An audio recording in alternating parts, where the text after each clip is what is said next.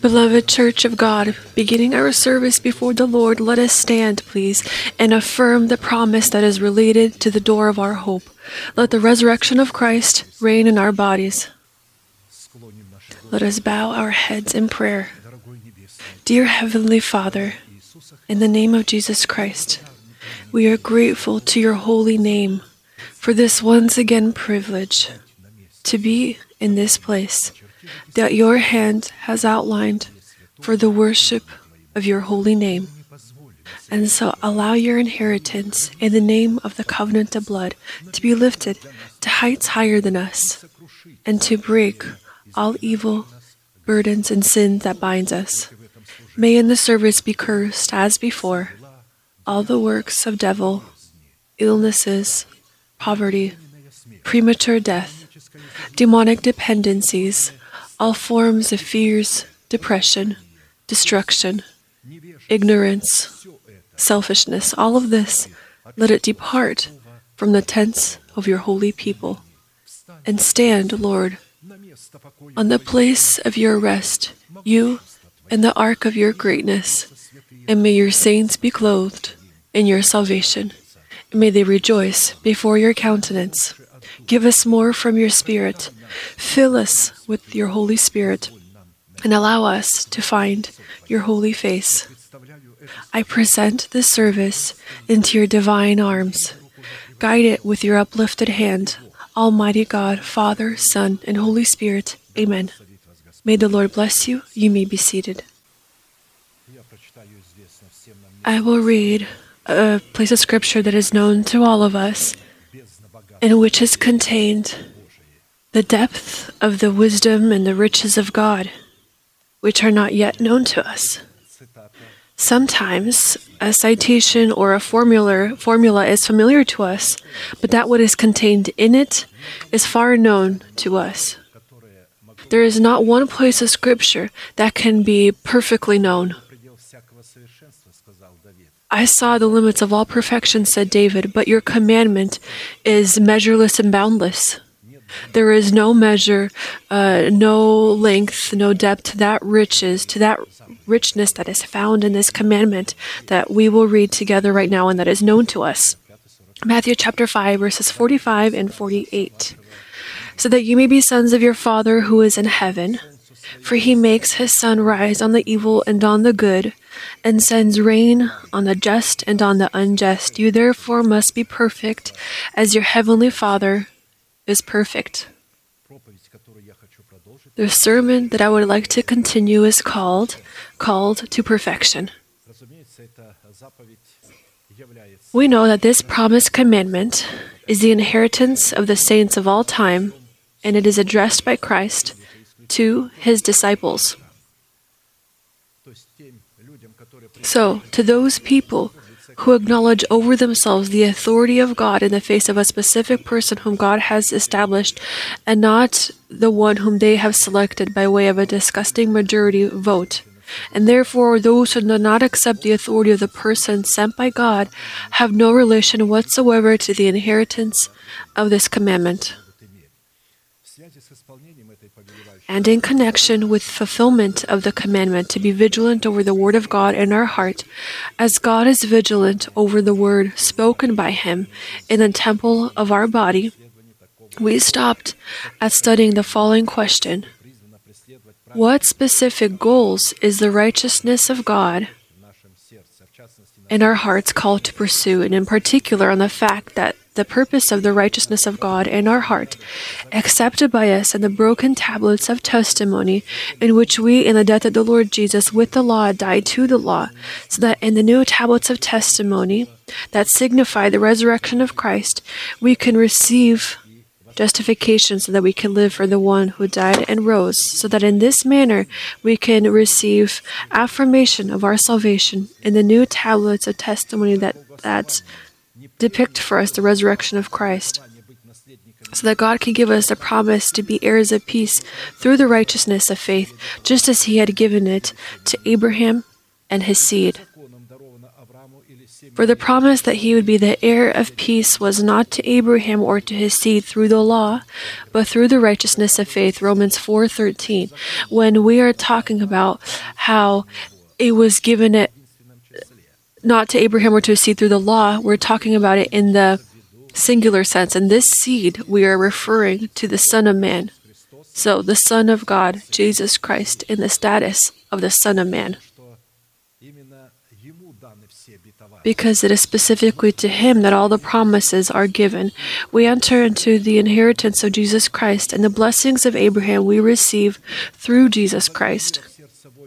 And therefore the covenant of peace in a warrior of prayer is the result of the obedience of his faith to the faith of God in the words of the messenger of God, not those whom we have selected, but those whom God has established. Sometimes we might not like them for some reason, but God has chosen them for us. We will need to note for ourselves that this is a man of God and that we must act toward him just as you act toward God, because he represents God. God had wanted this and desired for this. This didn't depend on man, this depended on God. Why did God do this? Because God wanted to show to his people that he is God. And if he is God, he is not going to give a group of people that might be able to govern over us. He is one God, and he will give one person. One God, one man. Of course, in the head of a carnal person, they can't figure this out.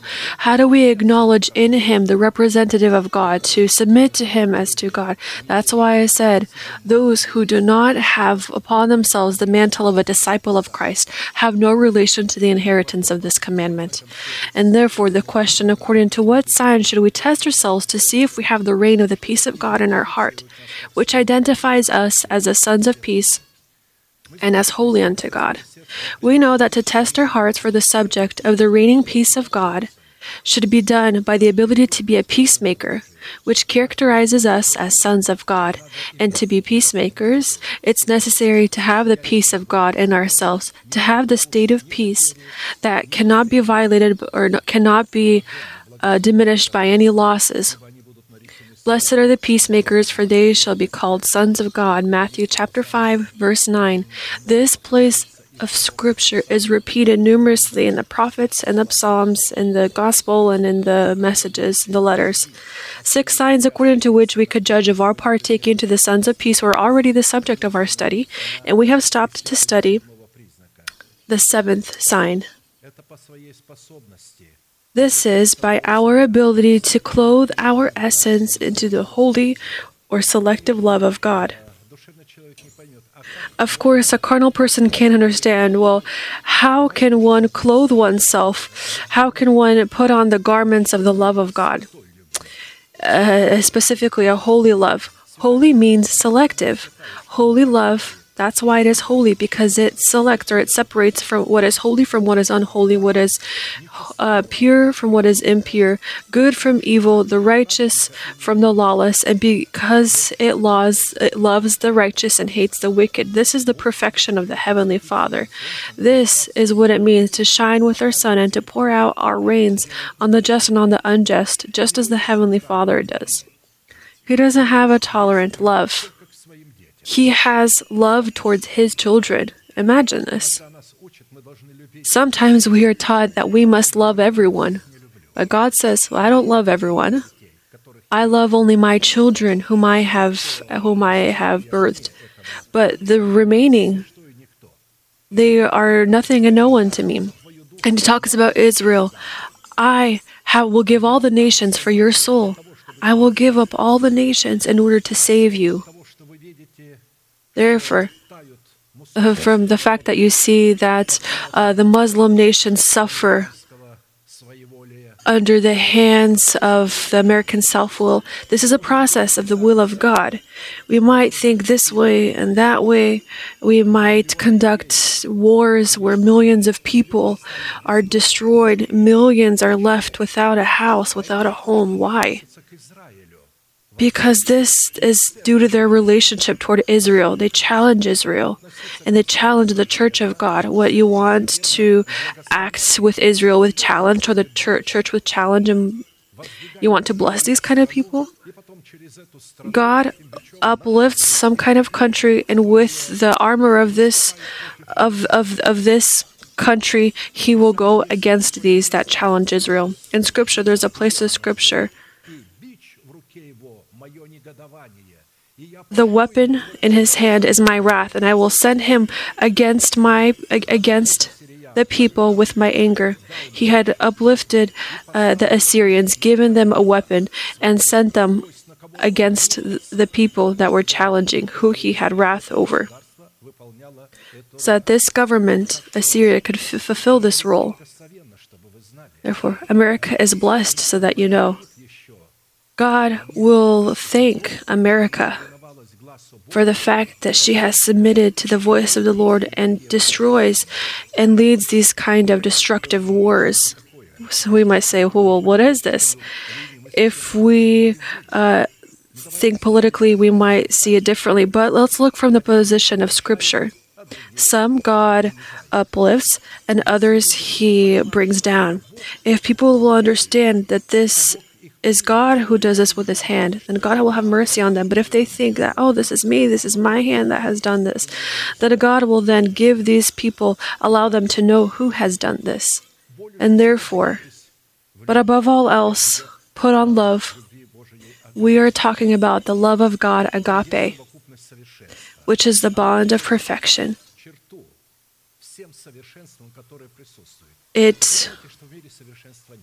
You know that there is no perfection in this world. Any sociologist, philosopher will tell you that everything in the world is subjective. There is nothing that is perfect. Because a person constantly strives toward perfection, constantly tries to open something new. But the nature of a person is not just imperfect, but it becomes destroyed. A person begins to be tied to evil, to all kinds of sin. And the reason is in the fact that when you put leaven in the dough, it begins to ruin. There is a leaven of righteousness and a leaven of sin. Two different kinds of leaven.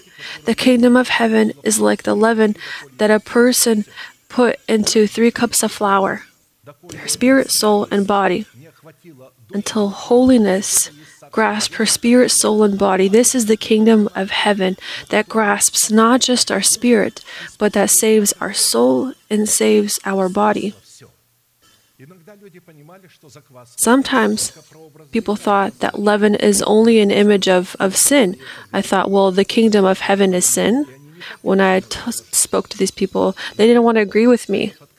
I said, well, a lion from the tribe of Judah and the lion that walks around roaring, wanting to destroy. One lion is an image of Christ and the image of the righteous, because the righteous is courageous as the lion, and the other one is an image of Satan,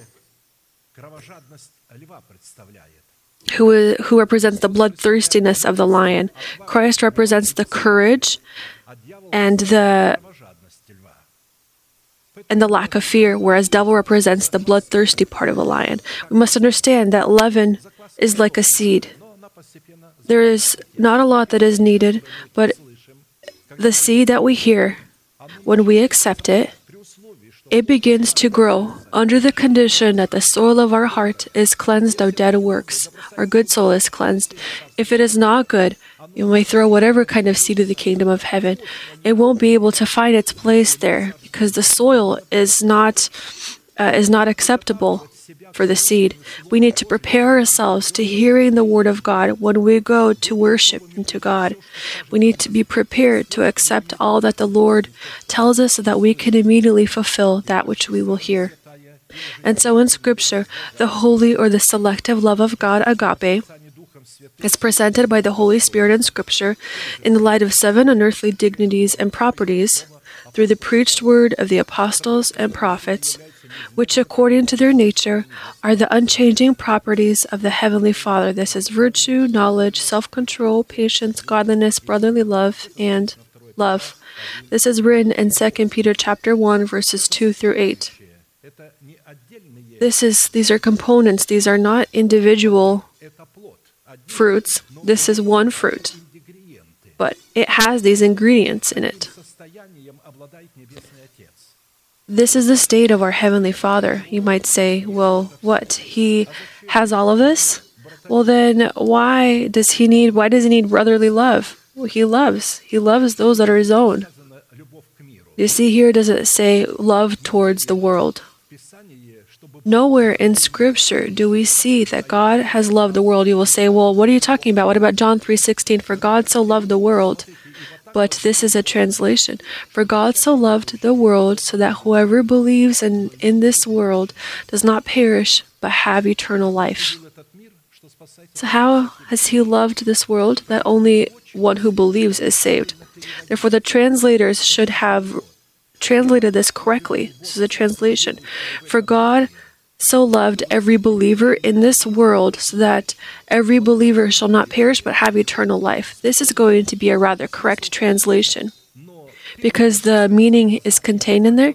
But the first, we pay attention. For God so loved the world. And people say, God loves everyone on the basis of this.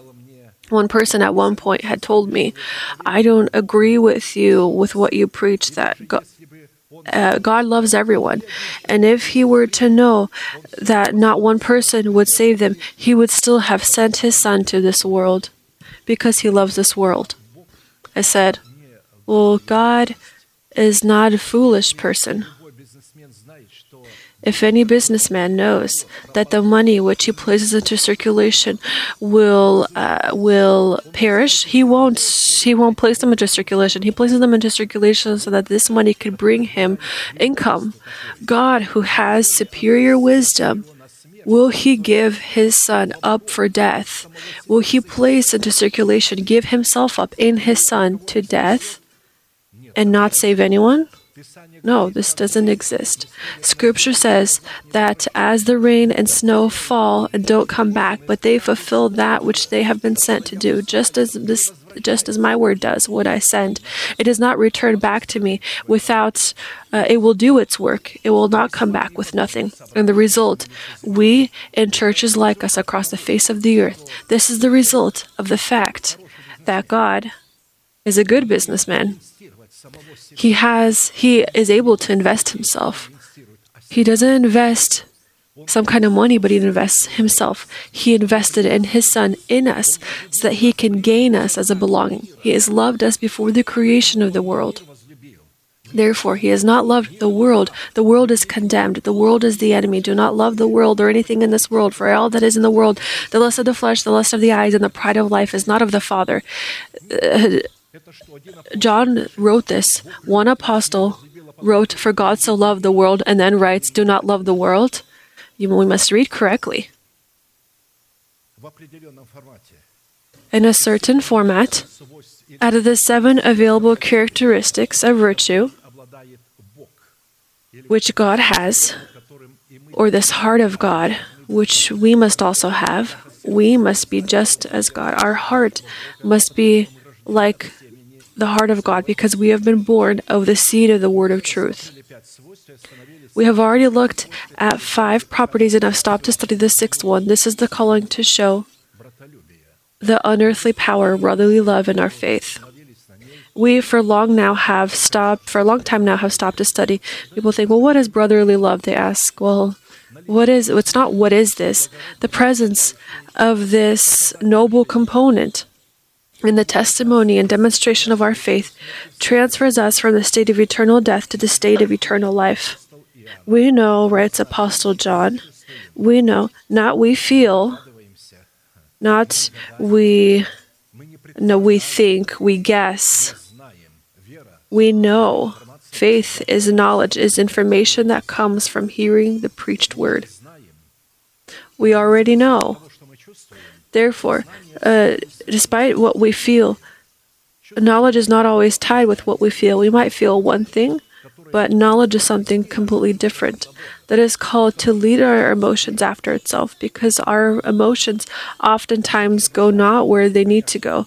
We need to bridle our horse so that he can be a war horse of the Lord Jesus. We know that we have passed from death to life because we love the brethren. He who does not love his brother abides in death. We must know how to love our brother. People don't understand, well, how do we love the brother? Well, I love, this is an emotion. I love him. I worry about him. Well, okay, why are you worrying about him? You have 10 shirts and he has one. Can you give him your new shirt? Not an old one, but a new one. If you love your brother, or if you have something to eat and he doesn't, can you share with him? As one was told, I love, I will share. He says, you have 2 cows, give one. Oh, this isn't written about in Scripture. And so, whoever does not love his brother abides in death. Whoever hates his brother is a murderer, and you know that no murderer has eternal life abiding in him. He who hates his brother, hatred towards our brother comes from envy. Envy is murder. And we, including myself, were all born with this envy. We were all born with a genetic inheritance of envy. It must be uprooted. We must, the old man who represents this black envy, to tie him. People have understood this. Or people, there's some that don't understand how to tie up their old man. They don't like it when someone has married well, who has found something new that was well. They don't like success. For success produces this envy. We must rejoice to the success of our neighbor. Love rejoices when someone receives something, has something. It rejoices as if she has received it. I will say before the Lord, I rejoice when one of you receives something more than I receive it. In the literal sense of the word, I thank God that He has blessed someone, and when I see this, not to be envious of him. And so in this regard, as in the previous components, the virtue of God and His goodness to us, which we are called to show in our faith in 7 components, we had to answer 4 classic questions. God has taught me, given me these 4 classic questions, and He says, take these 4 classic questions toward any kind of truth, and begins to study it on the basis of these 4 questions. When you place what Scripture says, right now we're talking about the power of brotherly love. What does Scripture say about the power of brotherly love, which we are called to show in our faith? We must define the essence of brotherly love. What purpose is the power of brotherly love called to fulfill, which we must demonstrate in our faith? What conditions must be fulfilled in order to receive power to show brotherly love in our faith? And 4th, by what signs should we test ourselves for the subject of the fact that we demonstrate in our faith the power of brotherly love and not some kind of forgery, not some kind of courtesy. Usually there is courtesy when there is no love, but we had to show our smiles, our teeth, and be courteous. Because in the world there is no love. Even if they have love, then it is evil, it is stiff, it is selfish. This isn't the love of God, agape. Human love always uses another person, always tyrannizes him with his love. And so we have looked at the first 5 signs according to which we can judge that we demonstrate in our faith the power of brotherly love. We have stopped to study the 6th sign. So practically, we are already studying the 4th question, according to what signs should we judge that we demonstrate the power of brotherly love, and have stopped to study the 6th sign. This is according to the ability to be anxious for nothing, but in everything by prayer with supplication and thanksgiving to make our requests known to God. Philippians chapter 4, verses 5 through 7. Let your meekness be known to all men. Let your meekness be known to all men. You might say, and so let your light shine before the people. This means that if we do not have the fruit of meekness, then we are not a light to the world. Meekness, let it be known to all men, because meekness is an unearthly property. It isn't found in all people. It's found in the children of God. Why? Because it comes from the Heavenly Father in the seed of the preached word. Our Heavenly Father is meek. His Son is meek. The Holy Spirit is meek. Meekness is the ability to bridle ourselves with the word that comes from the lips of God. This is what the essence of meekness is. This is not that I'm scared and I'm silent and I can't give an answer. No, I give an answer, but I give an answer in such a way that I can break any kind of bone. A meek tongue breaks the bone, because in it is contained such a strength, such an almighty strength of God. This is when the lips of a person are bridled with the truth of the word that is hidden in his heart, that is engraved in his heart. The Lord is at hand. Be a light to the world. Continue to reveal and show meekness in your answers, in your questions, in your relationships, not just with one another, but with all. And furthermore, be anxious for nothing, but in everything by prayer and supplication with thanksgiving, let your requests be made known to God. Considering that these desires or requests are the desires of God. Sometimes a person reading this might say, oh, any request God will fulfill? Okay, Lord, I want this sister. And he begins to pray about her. Lord, give her to me. And he sees a dream, and that's it. And then all of a sudden she marries another. No, she will still divorce and she will still be mine. God has shown me. Why does a person have such an incorrect thinking? Because he thinks that God fulfills his request.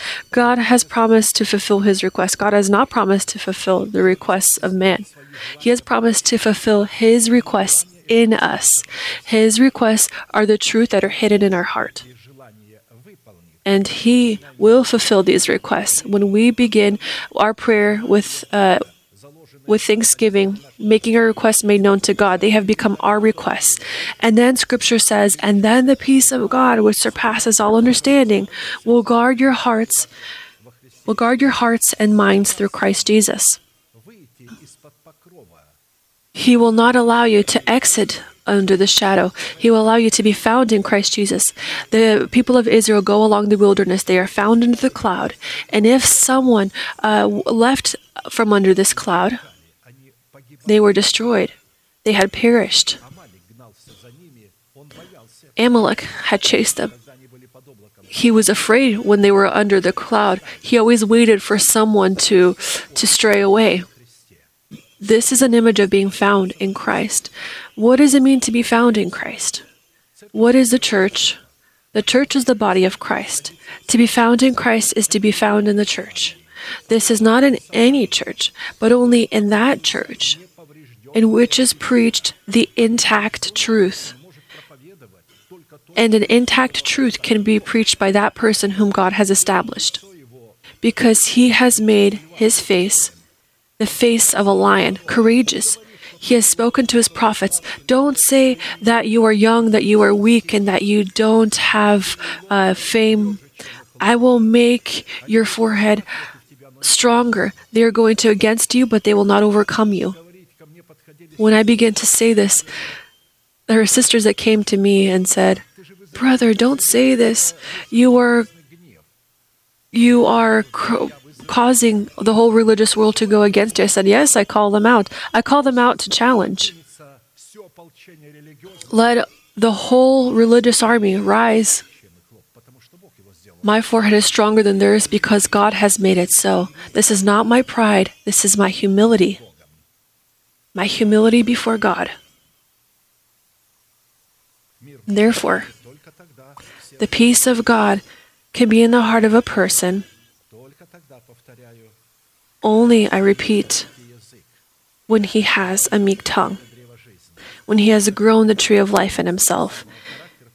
And in this place of Scripture, the character of the fruit of the Spirit, discovering itself in the property of meekness through which we are capable of bridling our lips with the truth hidden in our heart, is placed opposite the character of the works of the flesh that discover themselves in the property of disobedience to the truth or unbelief.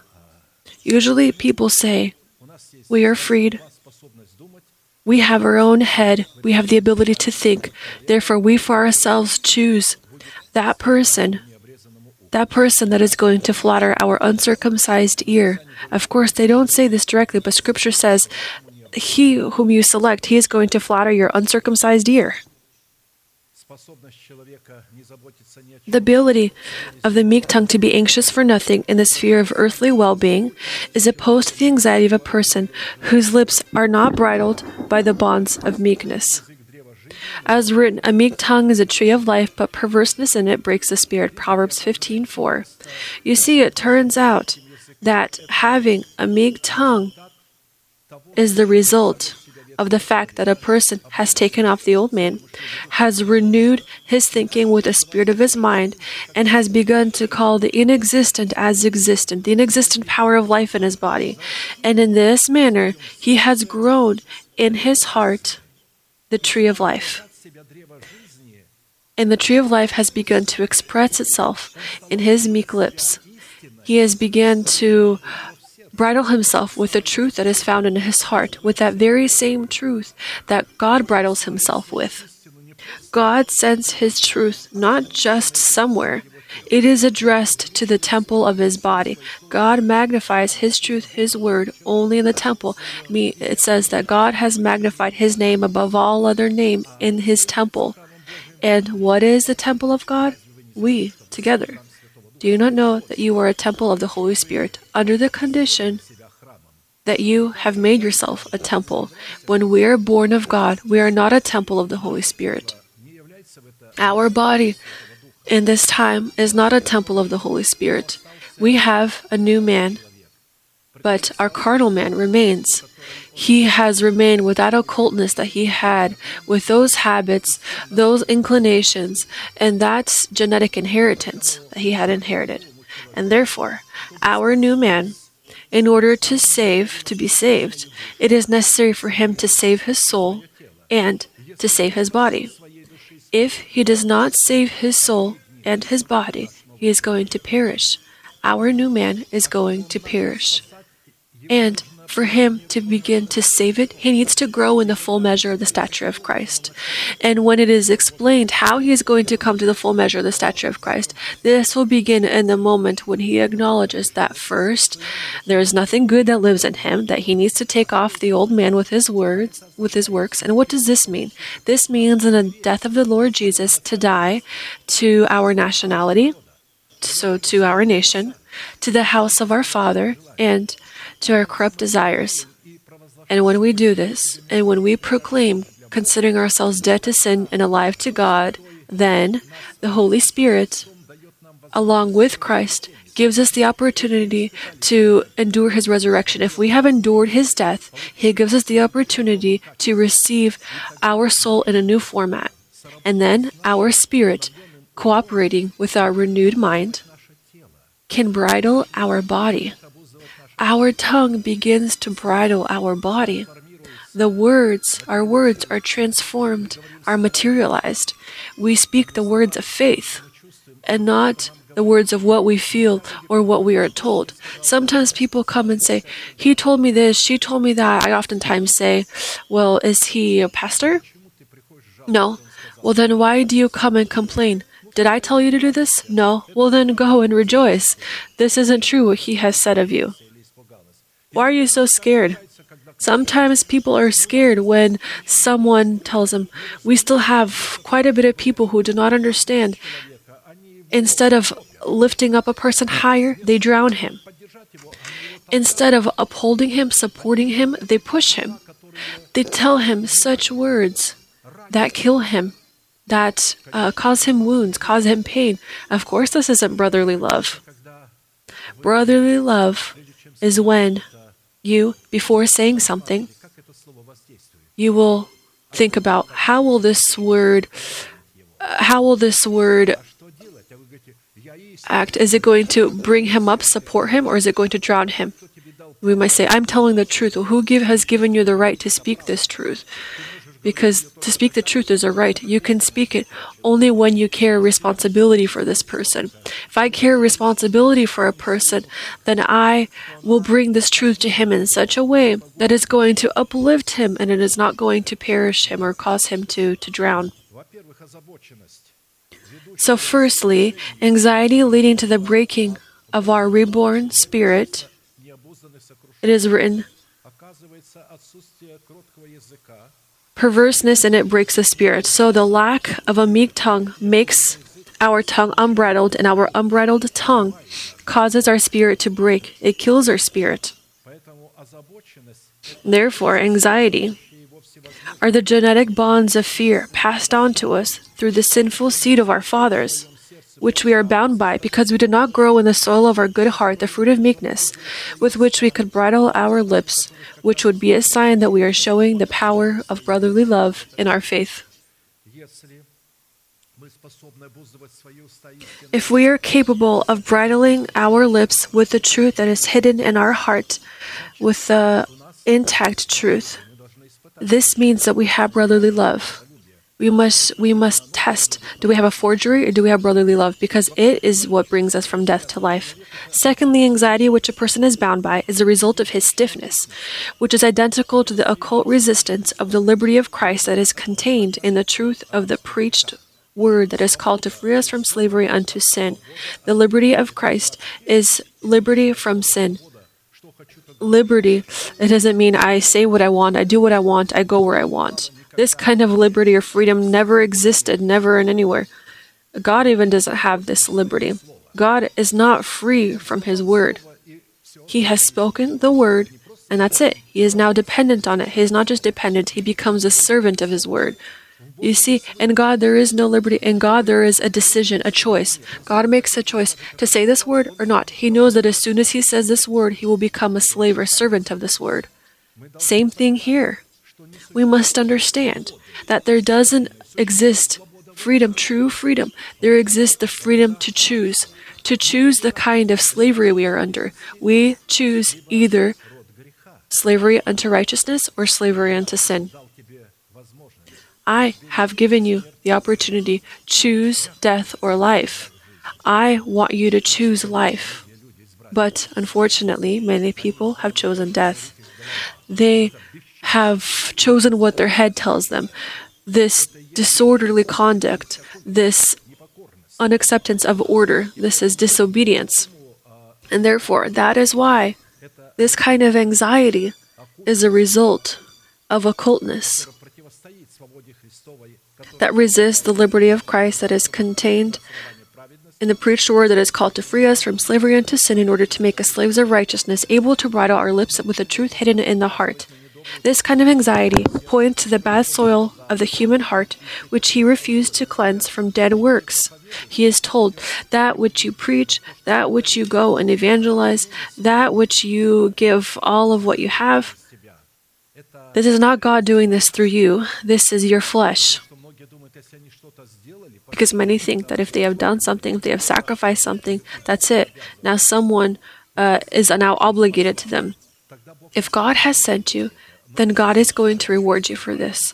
But if you have sent yourselves, you have made yourselves gods. Is God going to reward a person who has taken the place of God, who instead of worshiping God has begun to worship himself? He himself has begun to choose what is good for him, what is evil. He himself has begun to choose who to go preach to, who not to. He leaves his nationality, his language, his people with which he can speak with his own language. He goes to some kind of unknown place, to Nigeria, and speak to them in English through a translator.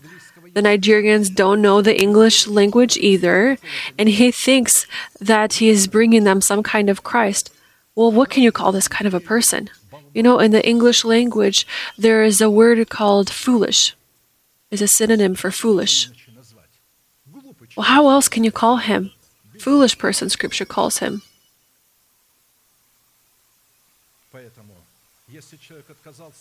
That is why, if a person has refused to cleanse his heart from dead works in order to accept and to grow the fruit of meekness in his heart, and we see this when we compare the meanings that are contained in these two words that are opposite of one another according to their character and according to their origin.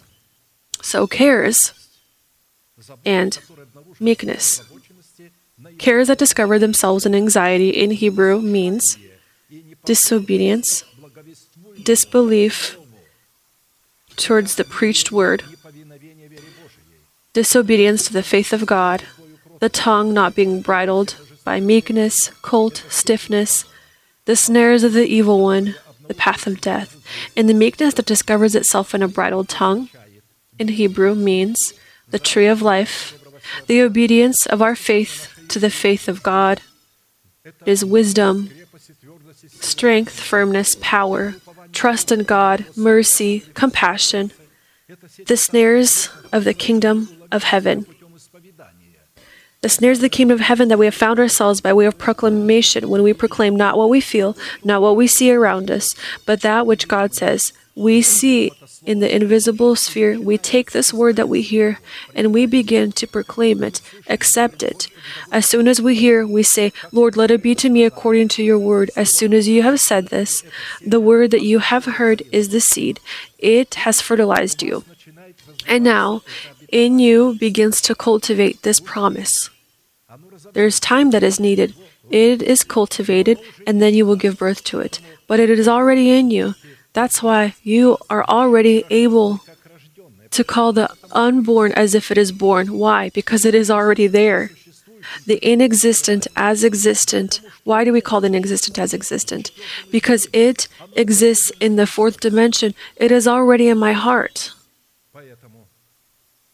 Therefore, anxiety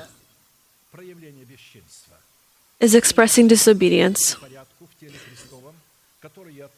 Disobedience to the order in the body of Christ, which classifies a person into the category of lawless people who oppose the truth of the preached word and try to clothe the deeds of the flesh in the garments of external piety. Whereas the meekness of the heart, discovering itself in meek lips, is a definition of the fruit of the Spirit, testifying of the presence of the tree of life grown in the spirit of a person. A meek tongue is a tree of life, but perverseness in it breaks the spirit. The presence of the fruit of meekness in a person is evidence that this person is clothed in the dignity of a disciple of Christ, which gives him the ability to resist the words that come from his own flesh, so that he can open his lips for the proclamation of the faith of God that dwells in his heart.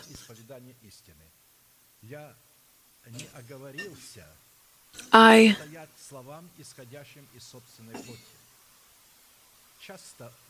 was not mistaken when I said we must resist the words that come from our flesh. Oftentimes we say the word that is from our flesh, and then when we say it, we say, oh, what did I say? Why did I say it? You see, your flesh has spoken, and you have understood it, and because you have understood it, you immediately resist it by saying, Lord, I do not agree with this word, I take it back. That's it. And this word no longer has an opportunity to move further, to do something against you. Because any kind of word that comes from the flesh is the word that is turned against you. We say, I do not agree with this word, I take it back. You don't need to come to me and confess.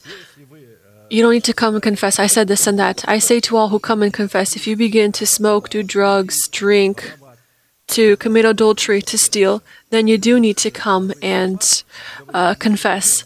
But if you say words, not the kind of words that you should say, take them back and say, Lord, I thank you that you have given me the ability to take my words back. I did not agree with these words. Do not pay attention to these words. I do not agree with them. But what if you said this addressed to our spouse in the same way? We can immediately say, forgive me, my dear one. I did not want to say this. This was an incorrect word that I have spoken. I refuse it. I reject it. This might not happen right away. There might be 15, 20 minutes. Sometimes there's an hour or two. Sometimes 3 or 4 days. Sometimes a week passes. Sometimes 2 weeks. Sometimes a month. And then after a month, finally a person comes up and says, "My dear one, forgive me. Remember I had said this before. Forgive me. I didn't want to say this." But the quicker, the faster you say it, take it back, the faster you will trample on reigning sin in your body.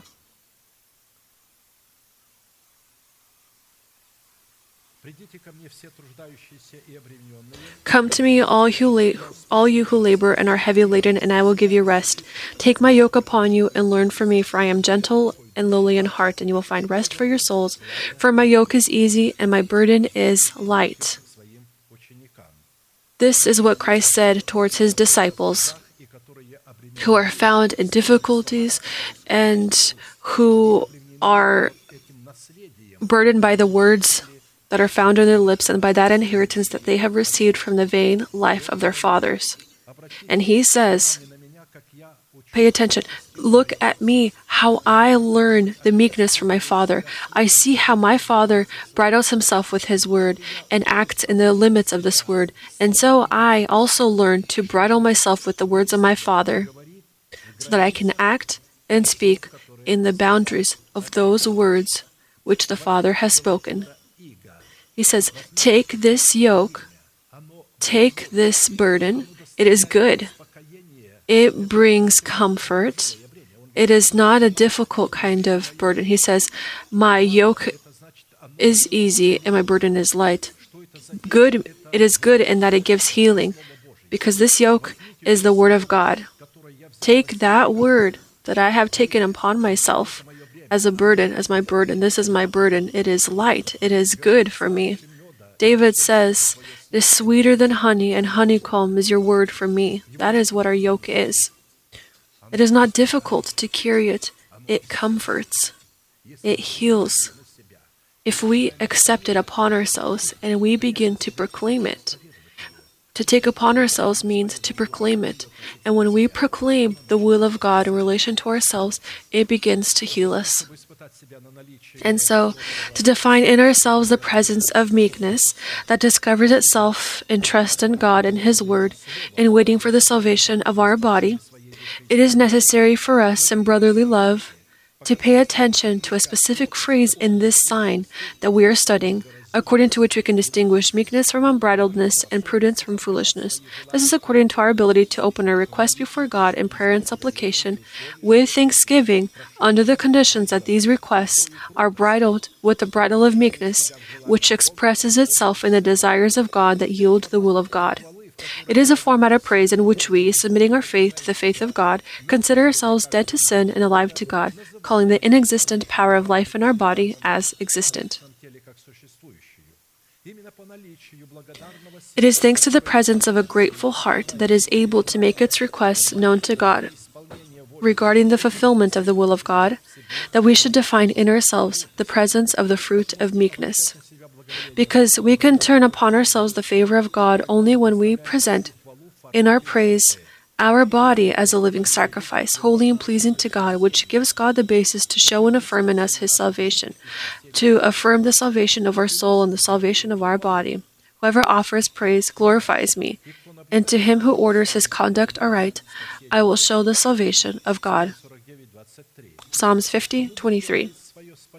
So to whom does God reveal His salvation? As I will give this salvation. I will lead him, I will show the salvation, lead him into the salvation. He who offers a sacrifice of praise, he who thanks God. Because when we thank God for that which we do not yet have, then this is a sacrifice.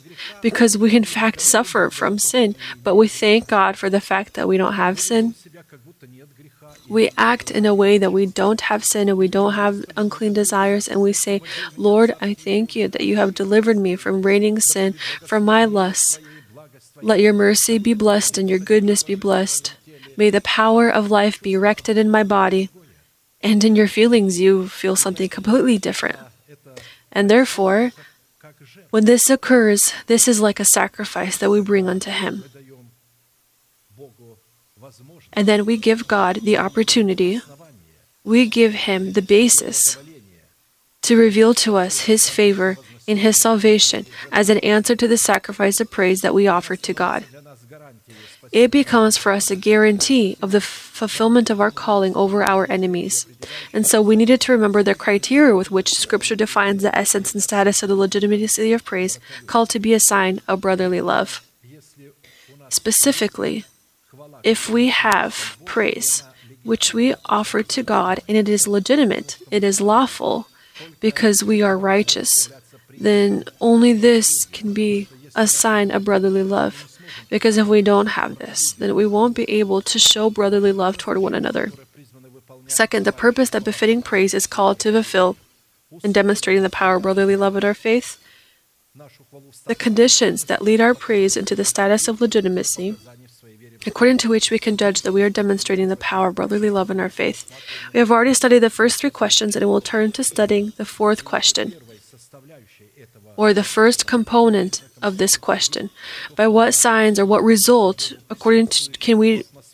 the results according to which we can judge that the praise which we offer to God is present in an atmosphere of brotherly love which brings us from death to life. And the first sign according to which we can define the essence of befitting praise that comes from our heart in an atmosphere of brotherly love that brings us from death to life. It is called to be tested according to our ability to turn to the Almighty in the subject of building ourselves in a spiritual dwelling in a holy place.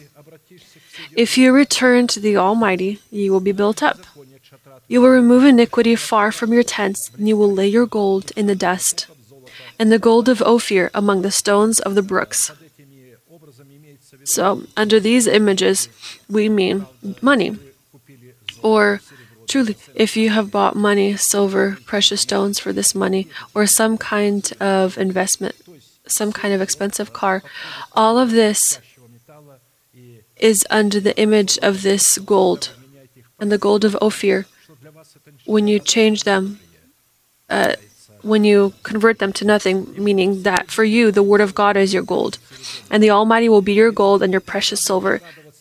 For then you will have your delight in the Almighty and lift up your face to God. You will pray to Him, make your prayer to Him, He will hear you, and you will pay your vows.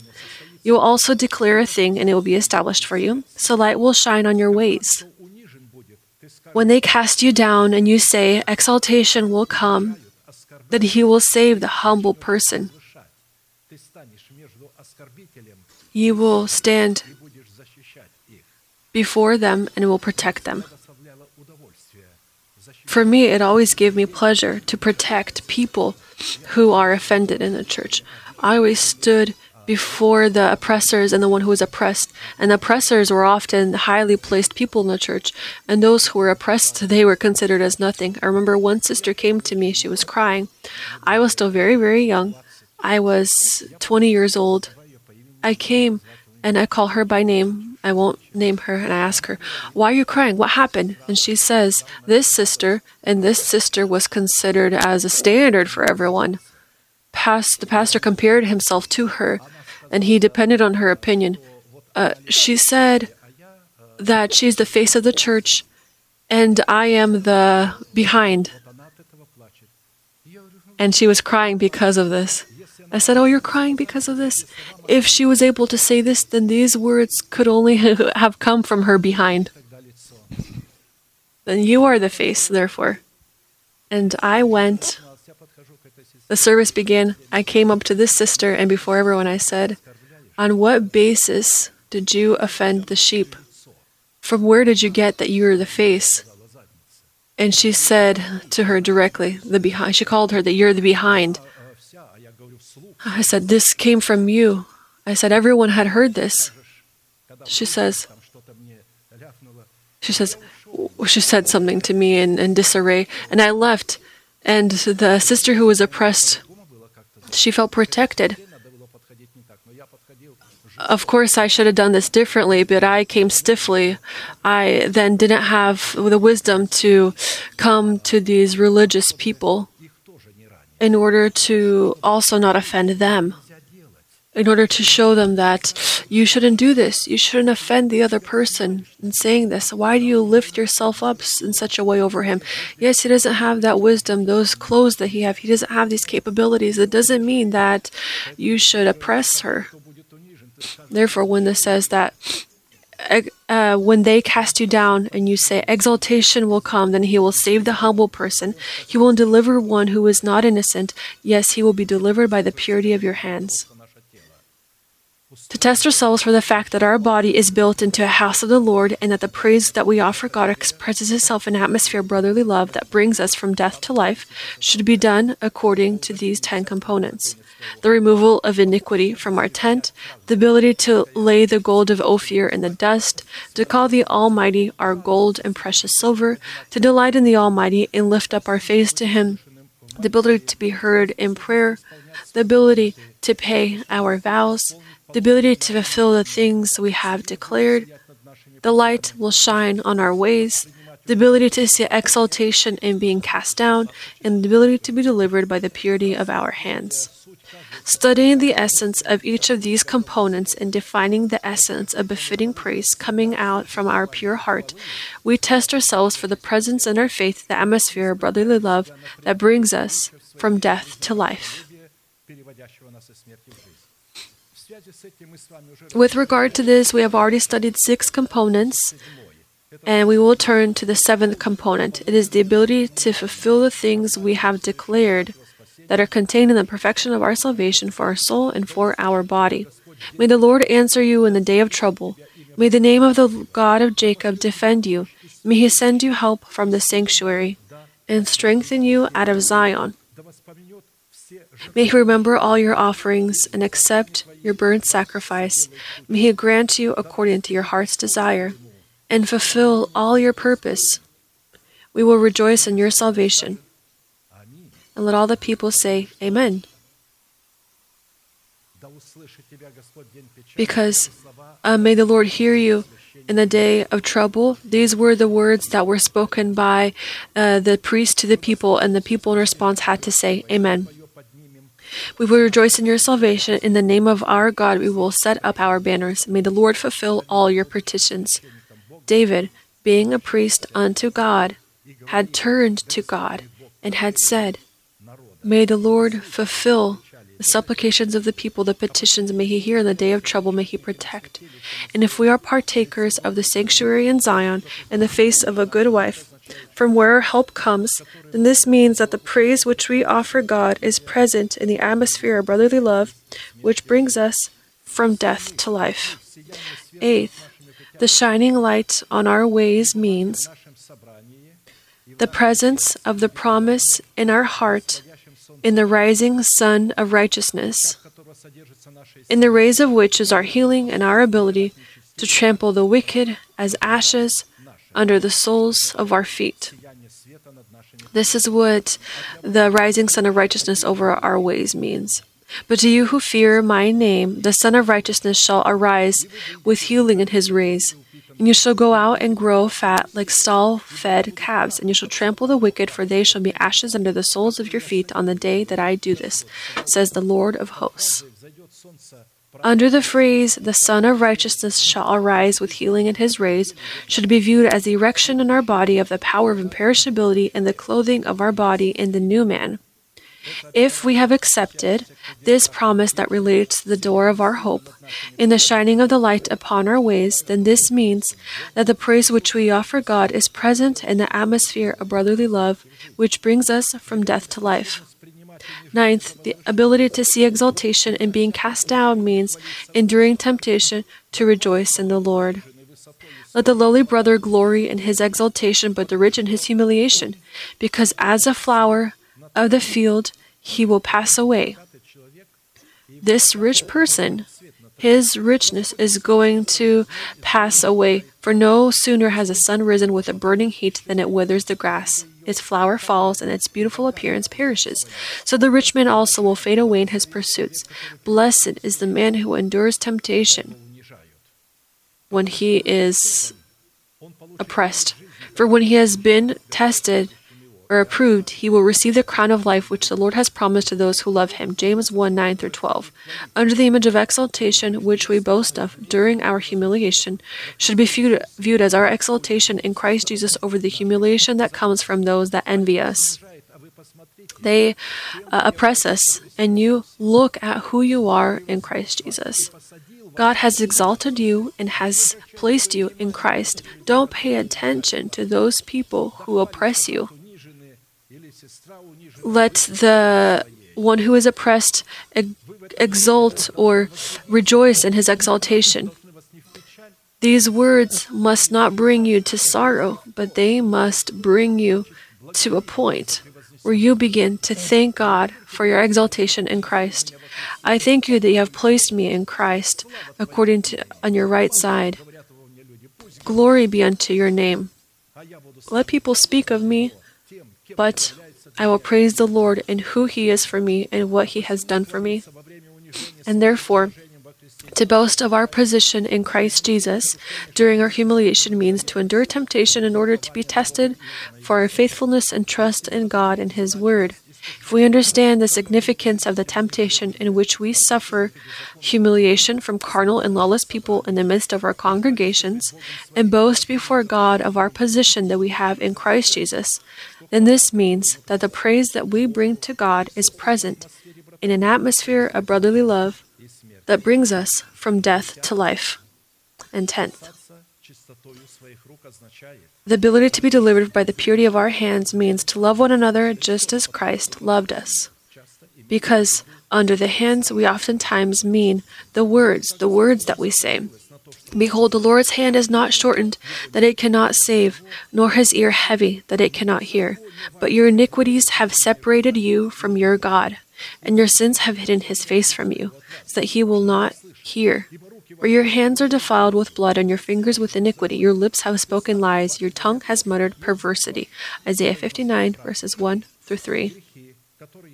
The sins that turn the face of God away from us, so as not to hear our prayers, consist in this, that instead of showing brotherly love in our faith, we hide envy in our hearts, which expresses itself in hatred towards each other, and in this way we defile our hands with the blood of our neighbors. If in the death of the Lord Jesus we died to our people, to our Father's house, and our carnal life inherited by us from the sinful seed of our fathers according to the flesh, this means that the praise we bring to God is present in an atmosphere of brotherly love that brings us from death to life. Amen. Let us bow our heads, who is able to bend our knees in prayer, and we will thank God for that word that we were able to have today that has prepared us for us to be able to draw near to the body of the Lord and to eat of it, to eat of His blood and eat of His flesh in order for us to have life in us. Christ has said that if you eat my body and drink my blood, you will have life in you. But for this it is necessary to correctly partake. And when we correctly partake, when we prepare our hearts, only then will this occur. We will remember that this is a celebration, and therefore let us bend our knees and pray. And if someone's heart was tied to sin, was not ready to participate, you've done something before the face of the Lord, you were able to come out here, out to the altar, and He will cover with Himself, with His Son, Jesus Christ, your transgressions. He will remove them from you. He will throw them. And He will blot out your transgressions and restore you so that you, without fear, with joy, and with courage, can eat of His bread and drink of His blood. Amen. We wait for you out on the altar.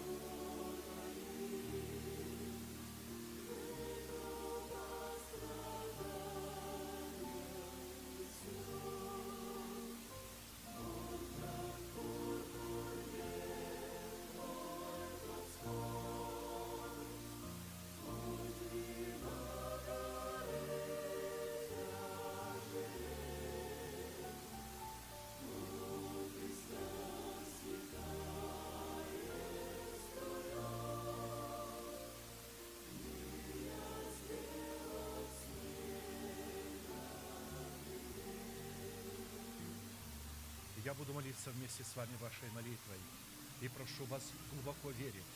I will pray along with you with your prayer, and I ask you to deeply believe that God is for you. His heart is directed toward your heart that is wounded by sin. He continues to love you even more, despite the fact that you have sinned. He despises the sin that you despise in you, and He is ready to deliver you from sin and to cleanse you right now. Your eyes closed, this is an element of a mystery room. Your hands raised to the heavens, a sign that your hands are without anger and without doubt. Pray along with me. Heavenly Father, in the name of Jesus Christ, I come to you on this holy place, which is your congregation. I open my heart, my sin, my pain. I despise sin. Despite the fact that I am dependent on it, I love your word. I want to be dependent on your truth and on your spirit. Forgive me, wash me, cleanse me. I accept your word in my heart. And right now, before heaven and hell, I want to proclaim that according to your word, I am washed, I am cleansed, I am healed, I am restored, I am justified, I am saved. Your sins and transgressions are forgiven you in the name of Jesus Christ. May the Lord bless you. May He come down upon you with His holy countenance and have mercy upon you. May He give you peace. May around you fall thousands and tens of thousands around you, but do not draw near you. May all of the blessings of the ancient hills and everlasting mountains come upon you. May all of this come upon you and upon your descendants, and may be fulfilled upon you. And let the nations say, Amen. Blessed is the Lord, who is vigilant in the temple of our body over His word. That which you have heard and that prayer which I have spoken under inspiration from the Holy Spirit on the basis of the word is fulfilled. You are cleansed before the face of the Lord. And it doesn't matter what you feel. It doesn't matter what Satan is telling you in this moment and the thoughts that attack you. You must know that you are washed. Your sins are blotted out. And you are ready to accept and to partake in this great supper. Let us sing together that it is not a coincidence that we are here.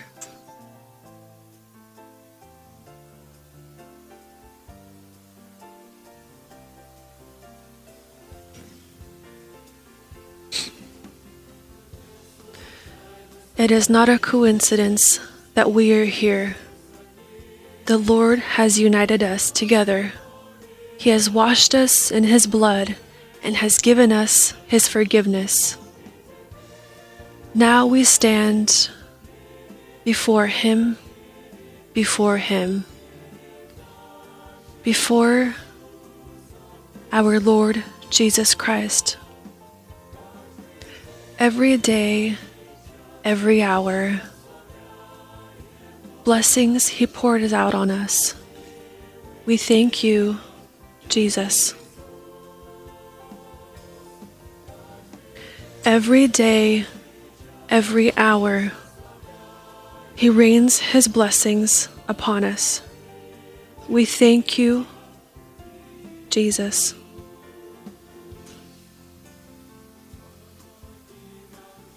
Help us to live our life, Lord, as you have taught us, to live according to faith and hope, to serve one another with love. Now we stand before Him, before our Lord Jesus Christ. Every day, every hour, He pours out His blessings upon us. We thank you, Jesus.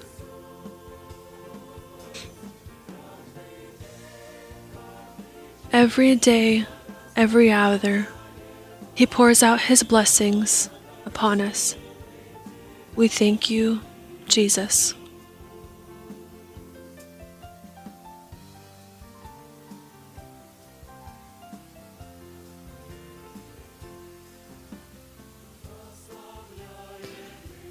We praise Christ, for He has died for us.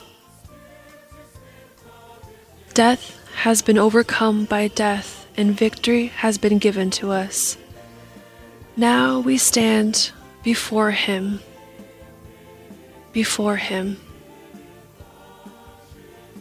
our Lord Jesus Christ. Every day, every hour, He pours out His blessings upon us. We thank you, Jesus. Every day, every hour, He pours out His blessings upon us. We thank you, Jesus.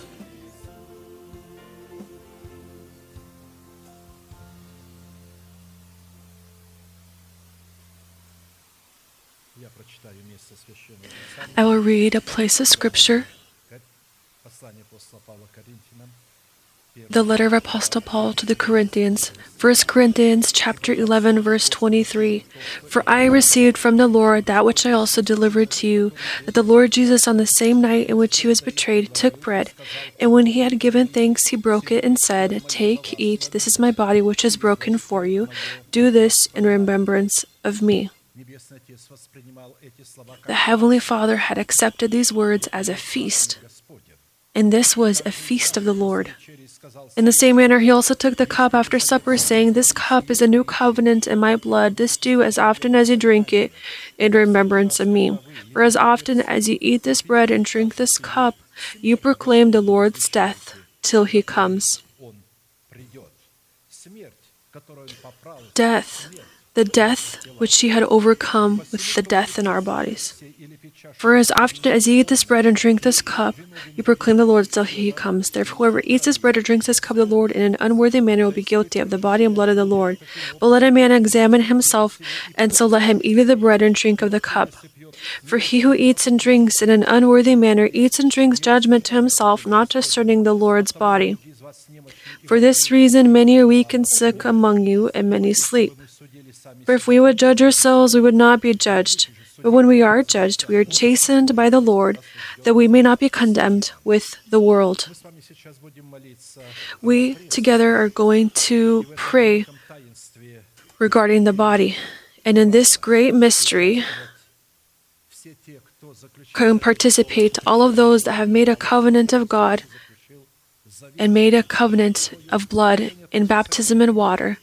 This is not regarding children. They don't need baptism in water because God imputes to them this covenant. When a person or when a child is born, he eats from his mother, he drinks her milk, despite the fact that he is not yet circumcised, yet he drinks of it. In the wilderness, they also ate that manna or that milk that was gathered and that was eaten. We're going to pray for the body, our eyes closed. Heavenly Father, in the name of Jesus Christ, we thank you for this great, wondrous law, the law of life, that you have hidden in this bread. You have shown us your body in this bread, which was broken for us, so that we can be delivered from all kinds of sins, from all kinds of curses, and from all kinds of illnesses. Therefore, when this bread goes through the rows of your people and we will eat of it, may your blessing come down upon your inheritance.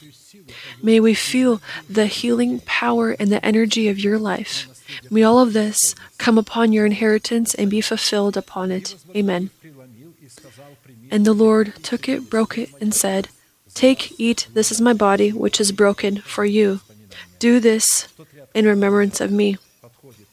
He, that row that is approached, stands, the rest may sit.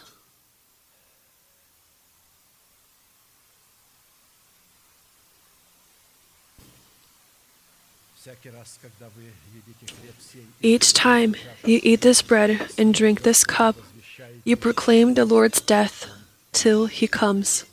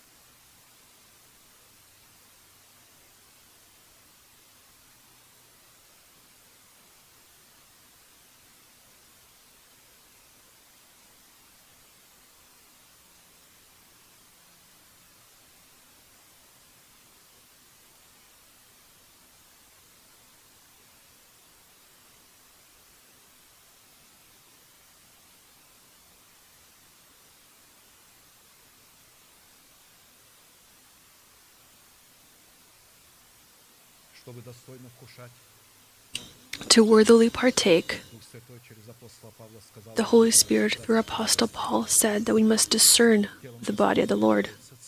The body of the Lord is the church, our relations. To discern regarding our correct relations. It's very important to discern and to prepare these relations, to be prepared for relations. Each time I am given the opportunity, each time I am about to have a conversation, I pray to God to give me the words to help dig out this person from the situation that he is in. Therefore, in conversations with one another, we must pursue the goal of helping a person and to lift him up. Do not ever tell him anything that could wound him. Begin to do this. You will see what will happen. God is going to cover us with His healing because the Holy Spirit has revealed to me, and I pray that the Lord heals all of us. And He has opened to me. I want to do this long ago, for a while now, but I can't because they continue to wound one another, to bring pain. When they cease bringing pain, and when they begin to do this, through their words, I will begin to heal them. First and foremost, God is going to heal. If you heal someone with your word, then God will heal you. Do not spread evil gossip towards one another. This is what it means to correctly partake in discerning regarding the body of the Lord. For each time you eat this bread or drink this cup, you proclaim the Lord's death until He comes. You are proclaiming that the Lord, with His death, He has overcome the death in your bodies. You must understand this thought, and you must in yourself say when you eat of it, Lord, I thank you. I thank you that you have destroyed the power of death in my body, because this body destroys the power of death and it becomes the power of life in your body. Because it is physical and our bodies are physical, God has given us this physical bread, but has contained in it the power of the spiritual dimension. And therefore, each time you eat this bread and drink this cup, you proclaim the Lord's death in your bodies. You don't just proclaim it to someone, for whoever. You proclaim it for yourselves. This is important. Because when you say it to someone, oh, okay, this doesn't give a benefit neither to you or him. It's a benefit when you say this in yourselves. I thank you, Lord, for your Son, Jesus Christ, whom you have given as a sacrifice for me and have lifted Him up for my salvation. And now He lives in me as a stronghold of life. And I call this inexistent as existent. It's pleasant for God to hear this because He has already done this and He has placed it on the account of each of us. I will ask you all to stand. And we are going to pray regarding the cup of the new covenant that is poured out for the restoration of the sins of each of us. Heavenly Father, in the name of Jesus Christ, we thank you for this cup of the new covenant that is poured out for the restoration of our sins. When it goes through the rows of your people, and when we drink of it, may upon us come your healing power, and may it destroy every illness.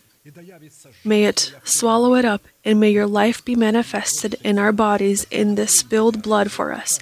We thank you for this cup, and we bow down before you, Almighty God, Father, Son, and Holy Spirit. Amen. You may be seated. That row that is approached may stand.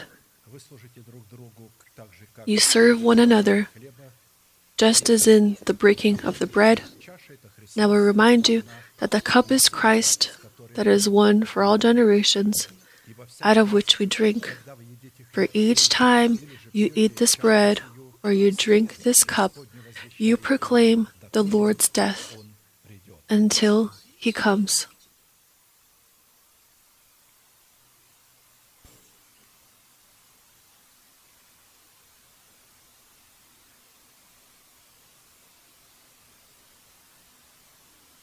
Кто поверил слышанному от нас, и кому открылась мышца Господня. Who believes what has been spoken of us, and to whom has been revealed the arm of the Lord? For He has ascended before Him, as a bulb from a dry land. There is no greatness in Him, and we have seen Him, and there was no form in Him that would bring us to Him.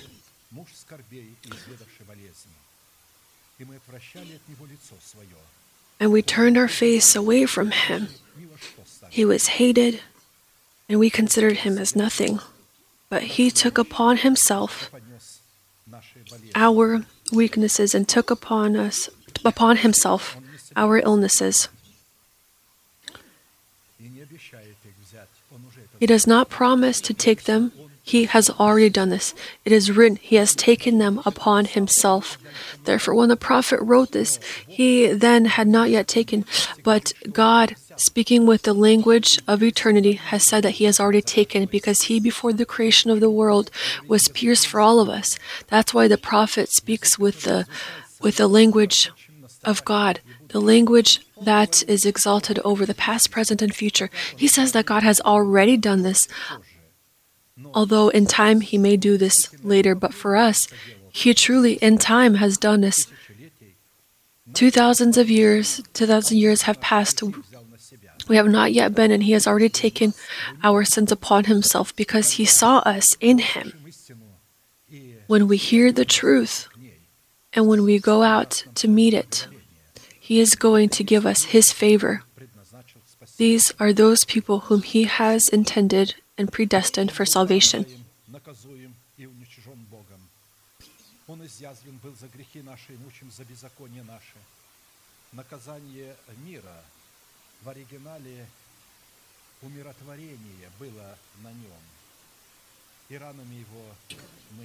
By His wounds, we are healed.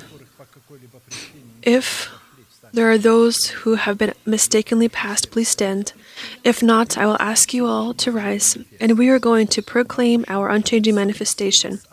Now to Him who is able to keep you from stumbling and to present you faultless before the presence of His glory with exceeding joy.